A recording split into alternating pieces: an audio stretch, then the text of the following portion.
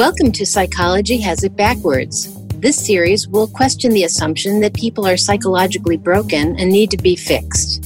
We will talk about how seeing people as innately healthy will change all of your interactions and outcomes. This is a true paradigm shift, and it simplifies the entire process of dealing with mental distress and allows for more profound and immediate changes. Aloha, and welcome to Psychology Has It Backwards, a podcast from Hawaii and Pittsburgh. I'm Christine Heath, and I'm doing it today with my partner in crime, Judy Sedgman. So welcome. Today, we thought we'd take on the whole notion of talking about your problems to get better. And there's kind of this notion that when you go to therapy, you should talk about all your problems so you can fix them and then you'd be happy, right? Unfortunately, when you do that, you never get to the end of your problems. And so each week you've got another set of new problems to discuss and talk about and see if you can manage them. So unfortunately, that doesn't actually end up with happiness. It just ends up with new problems because that's kind of the state of mind we're in. But I think because when people are in really insecure states of mind and they think, okay, I got to go talk to a therapist, that's in psychology, what psychology paid attention to was what people were talking about. So people would come in and talk about things that were on their mind, that were bothering them, things from their past, particularly that seemed to be troubling them in the moment today, and people that they didn't like, people that they thought were making them feel badly. So it seemed like if you talked about what was happening in the person's life and tried to solve their problems, that then they would be over the problem and they'd be able to be happy. They'd be calmer. They'd be able to handle their life. But unfortunately, that doesn't work because the problem is being created by the state of mind that you're in. And if you're still in the same state of mind, you're using the same thinking to figure it out, which is why Sid always said it's like trying to figure out how to be happy is like jumping back in the shower to dry off. So if you could figure out your problems and fix it, then you'd feel better. But really, we have to do it the other way around. We have to go directly to feeling better. And then the problems either disappear like they weren't even there, or you totally see what you want to do about it. You know, the funny thing about keeping track of your problems is that they get, as the more you think about them, the bigger they get. And then the more problems come to mind. And I know I used to experience that. It's funny. When I was, my husband was in the Air Force when we were first married. And I noticed that I was really getting bummed out a lot. And I realized that in our little neighborhood where we lived off base, but almost everybody that lived there was in the Air Force. And so all the women would get together and have coffee or something. And I was, when we first got there, I was looking for a job. I hadn't found a job yet. So I was home. And so I would sit around and have coffee with everybody. And all they would talk about is their problems. And I didn't come from a culture in which that was the common thing to do. You know, that wasn't a habit of mine. But you get into it, you know, people's problems are kind of interesting. And then you feel like, well, I got to come up with some problems because I don't want to be the outlier in the group. And I realized at some point when I went to work finally, and I had to stop going to have coffee with the gals in the neighborhood, that I felt much better. And first I thought, oh, it's great because I feel better because I'm working. But actually I felt better because I stopped focusing on problems. And I had something positive. I was teaching. I had something positive to do every day. And I loved the students and, you know, I had something to look forward to. That was true. But I also found that I just didn't dwell on my problems or anybody else's problems. And that was it never dawned on me until way later when I got involved in the principles that I could have learned more from that lesson. You know, I just thought, oh, well, that's good. Now I don't have to hang out with those people anymore and I can just teach and I'll be feeling better. But it never crossed my mind that focusing on problems was my problem. And that was until I got involved in the principles later on. And I thought, oh, no wonder I hated those coffee clutches, because that's all we did. We got together and everybody had these terrible things going on, or they, when the war was so sad, or people were killed, or their kids were struggling to adjust to life on a base, or, whatever it might have been. And it was never ending. They never ran out. And I think that those little gatherings that we do with our friends are just like therapy. We take that same habit to therapy, only the therapist is supposed to fix us, whereas we're just expecting our friends to commiserate with us. Right. Plus, the other thing is that I find, two things is that one is that when people come in for counseling, they come in with this expectation that they should tell you their problems and everything that's wrong with them. So, sometimes it takes a couple of sessions for people to kind of get to a place where I can finally say, okay, I think I have it now. Let's talk about how to get you healthier. Because they're so determined that they have to talk about everything that's wrong and everything that has been wrong in their life. In fact, frequently people don't want to go back to therapy because they don't want to go through it all again. Because at some level, they kind of know that it's kind of a waste of time. The problem was that they were in a state of mind where they were into the problem-solving mode. And when we stay in that state of mind, or that looks like the place to live, we will continually come up with a problem to solve, even if we don't nothing exists. I'm surprised at myself frequently of the things I can think of to make a problem. I remember I'd be upset about something at night and I'd be worrying about it and thinking it was such a problem. Oh my God. And then I'd go to bed and go to sleep, and I'd wake up the next morning and I couldn't remember what it was. Then I'd freak out and think, what's wrong with me? There's something really bad in my life and I can't remember what it is. Right? So I get freaked out about that. But what really happened is that I went to bed and went to sleep.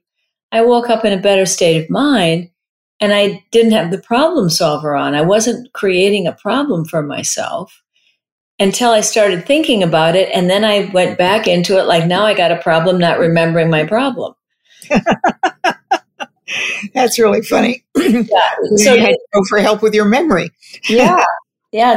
I was very concerned, oh my God, there's something looming out in my life and I can't remember it. That's good, Chris, you can't remember it.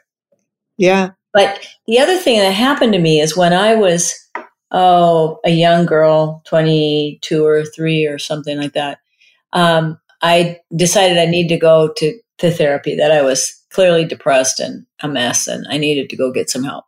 So I go to therapy and I start in a women's group. And so everybody comes every week with their problems and how to deal with their families and all the issues that everybody had. And then I got I was really pretty good at figuring out problems with people. Oh, that's why she's thinking this. And that was really the reason I decided to go into counseling, because I was pretty good at that kind of, and interested in people's problems, why they had them, what they should do about them. That was kind of a fascination that I had. And I think that happens to a lot of people. We get fascinated with ourselves, with our life, and what we should fix about it so that we could be happy. And so the more I got into this world of problems inside of me that created, who I was or my experience of life, the more depressed I got. And so my family would come to me and they'd say, Chris, we think your work is starting to get you. Because by this time now I became a therapist. I like this, I'm going to do this. And suddenly it became my hobby. I was kind of a therapist on the side. And my family would say, I think this is affecting it. Oh, no, I'm really looking at these problems. I'm the only one in the family who's actually dealing with what's going on. I'm actually the healthiest person in the family. And they watch my mood just very slowly over time start to tank, right? I start to be more negative and more angry and more upset. And so when I learned the principles, and I suddenly woke up to the fact that I was creating my problems, I cracked up laughing because I thought, oh my God, I just spent $25,000 and 7 years analyzing my own thinking, stuff I made up. like, oh my gosh, that's so ridiculous. I thought it Yeah. was hilarious, but but that's that we're kind of tricked into it, and we're told that if we like think about what's wrong and fix it, then we'll be happier, we'll have a better life. And that's true for some things, like if you figure out how to get the plumbing fixed in your house, Mm-hmm. you can fix that and you'll have a better life, and it's nice.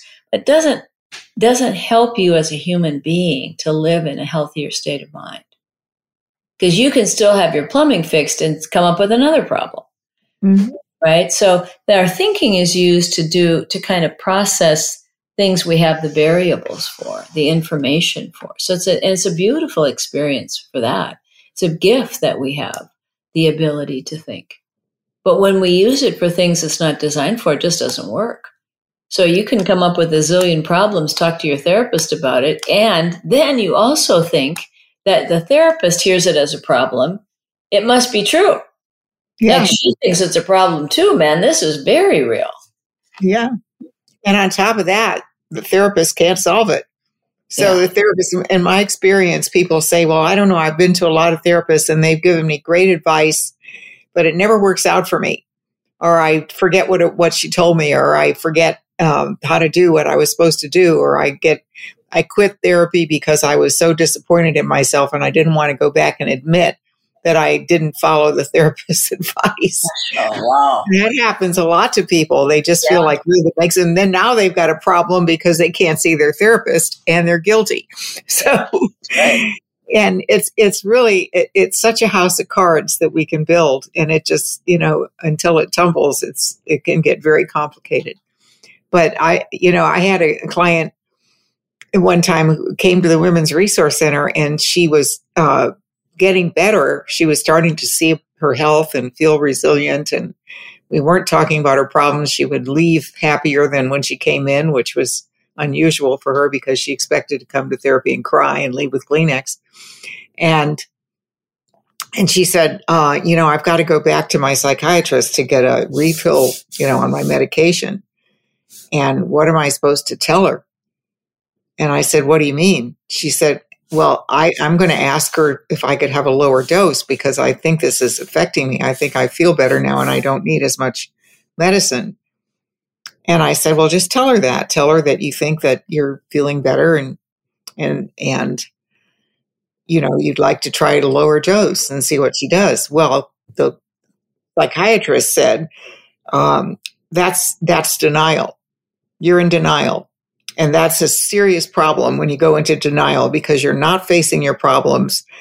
And this woman got very confused. She was quite upset because she said to the psychiatrist, no, I've been going to the free counseling. I can't afford to see you all the time. I've been going to the free counseling at the Women's Resource Center. And I've been meeting with this person there that explained to me how problems are created within our own mind. And then our state of mind goes down. And then we start seeing them get bigger and bigger. And then that's all our thinking. And I'm starting to see that. And I just don't feel that I'm as troubled as I was.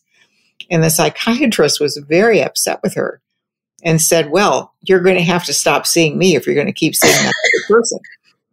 And so she came back to the Women's Resource Center and she was really upset because she didn't get her prescription. And the psychiatrist was angry with her and said she had to quit seeing me, but she didn't want to quit seeing me. And now she had another problem and she had turned that into a big problem.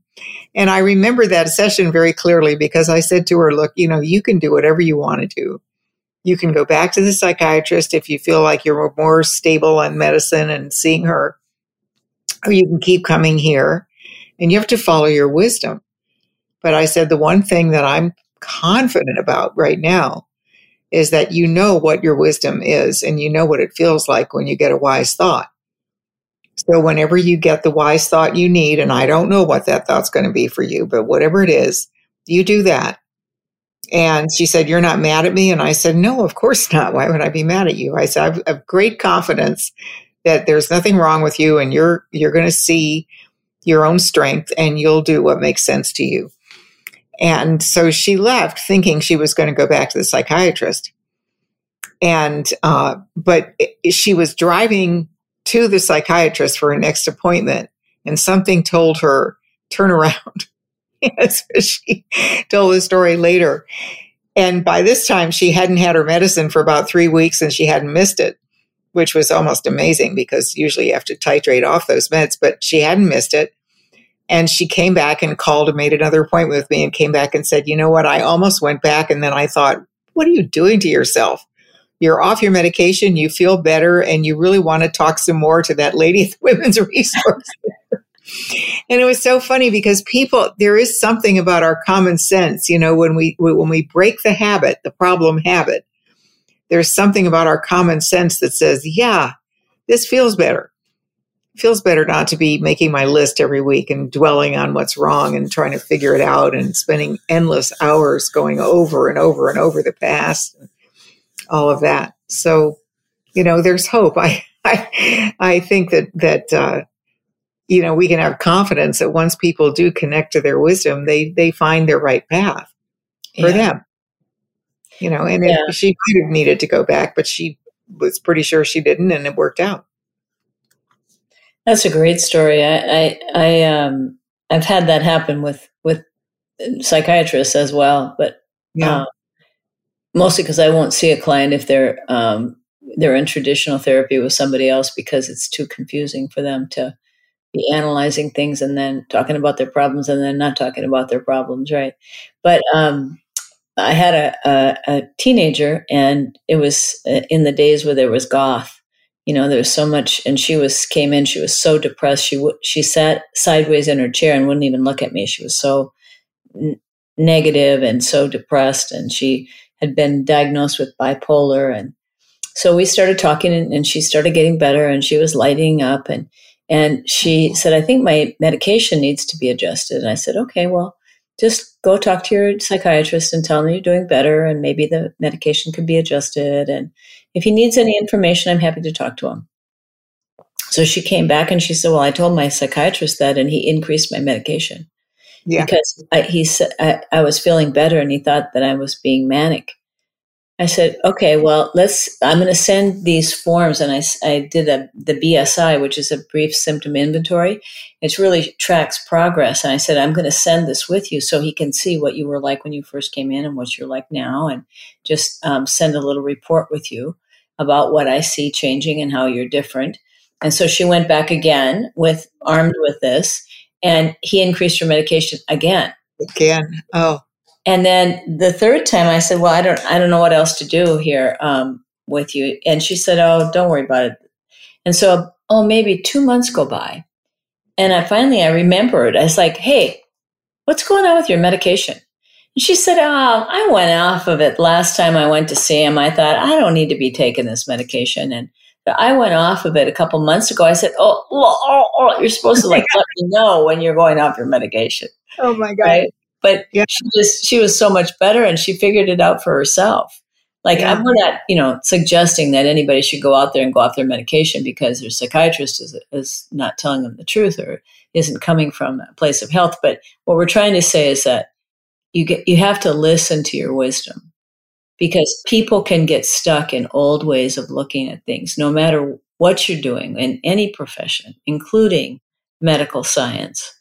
So that you just want to kind of be aware that there's a new way of looking at our psychology, and that it's not about solving problems or focusing on what's wrong with you so that you can feel better. It's the opposite of that. It's really focusing on your health and seeing how to live there more of the time, and understand if you get a little off balance, what to do about it. Right. And it's interesting. I've had clients sometimes that will say, well, isn't that irresponsible? Not to focus on your problems. And I said, I'm not asking you to choose not to focus on your problems. I'm asking you to choose to focus on your health and see what happens. Because the problems aren't going anywhere. Whatever situations you're looking at in life, if they're real, they're there. But when you get deeper in touch with your health and well-being, they may look less problematic to you. And people would say, well, so you're not telling me to just ignore things that are going wrong in my life. And I go, no, I'm not telling you to ignore things that are going wrong in your life. I'm telling you to set them aside while we're talking. And let's just talk about the strengths that we have as people to find and get in touch with our wisdom and start to understand that we have the power to change. And when we change, things look different. And it's so funny when people do change and then they'll say, well, okay, should we spend the last 10 minutes maybe talking about my problem? And then they'll go back and they can't remember exactly what it was, or they'll go, oh, that's not that big a deal. This lady went back. She used to come in with a notebook and she had her little problems all written down. And I asked her to close the book and set it on the sofa. It's right there. You can open it at any time. Just close it for a while. And then at the end of the session, she wanted to check and see if, how her problems were. She goes back and she looks at them and she goes, oh my goodness, I can't believe I was upset about all this stuff. And it was really sweet, because she saw it. She saw it for herself. And I said, so next week, if you come back, are you going to bring your notebook? And she said, I don't know. I don't know if this is really real. And I said, well, all I'm going to ask you to do is to assume that it might be. Just go home for the week and don't go back to your problems just because you feel guilty that you're not looking at your notebook. Just assume maybe I can see things different now. And she made it through the whole week with no new problems. It was great. It is a crack up, isn't it? That people come in with a list of things so they don't forget to talk about them. Right. And the trick is to forget to talk about them. Exactly. I've had that happen. I don't know that they have the list of things to talk about. And then they'll go like, oh, I totally forgot to talk to you about my problems. I do that every week. I make my list, but then I forget to talk about them. Yeah. I said, yeah, that's the point. But think about it for a minute. How important is it if you forgot about it? Right. I think it's great. And I think that, the whole point about being responsible is the most responsible thing that we can do is take care of ourselves and our own state of mind. Being responsible to look in the direction of happiness and peace and well-being, and then live our life the best we can. And things will happen and you'll have to address them, solve them, do whatever.